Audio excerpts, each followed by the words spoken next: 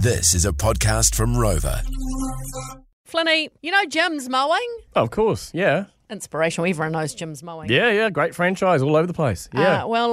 It's actually owned by a man called Jim, who started the business back in 1982. Wow, And cool. He's got franchises all over the place, like 5,000 franchises. Epic. They do another couple of things on the side, but Jim's Mowing is apparently doing Jim's Beauty franchises. It's not April the 1st. It sounds like an April Fool's joke, doesn't it? Because why would a business so famous for mowing lawns, be into doing beauty stuff? Yeah, good point. So we've actually got Jim, the Jim, on the phone from Australia. Jim, welcome to the show.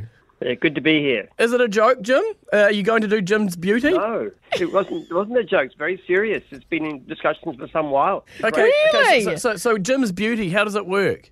Somebody rings up, they want a beauty treatment. Could be waxing, could be spray tan, could be makeup, could be bridal, could be anything. Yeah. And we can either come out to them or, depending on the franchisee, they could have a salon somewhere, maybe in their own home. All right, so you're getting up independent, like beauticians and hair and makeup artists and stuff, to sign up to be part of Jim's Mowing's franchise of Jim's Beauty. So you're not sending your gardeners out to do the hair and makeup. Well, cutting lawns and waxing has things in common, don't they? But I think we'd use a different sort of equipment. Yeah, totally. Jim, who encouraged you to do this? Was it your wife? No, it's actually one of my franchisees. Really? Came up with the idea. There's somebody who's been a very good operator and got a background, knows the industry, says it'd be good. And it's female friendly. We do very well with divisions that have women as franchisees, like laundry and cleaning and dog wash. Yeah, I've seen the dog wash. Mostly female. Yeah. Okay, so Well, I mean, Women want to have their own business. This is a great sort of thing to do. So if someone calls up your general line, and says, "Hi, I need my bush trimmed," that could go either way, couldn't it, Jim? Flinny! Well, we need to be a bit more precise about that. Yeah, that's right. That's right. Okay. Did you do business studies and stuff before you started the Jim's Mowing, or were you just interested in mowing the lawns?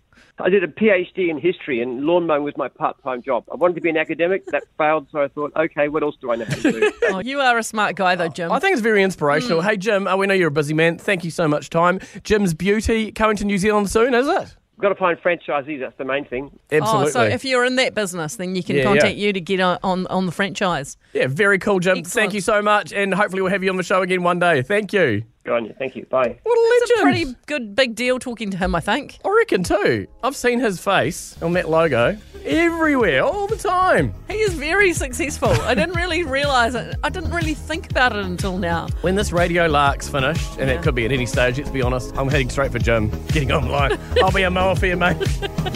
Well, you're not going to get rich being the mower guy, no? I thought I'd be moving to London, and I just fall into something. Jump off the plane, I see your face, and I fall in love right away.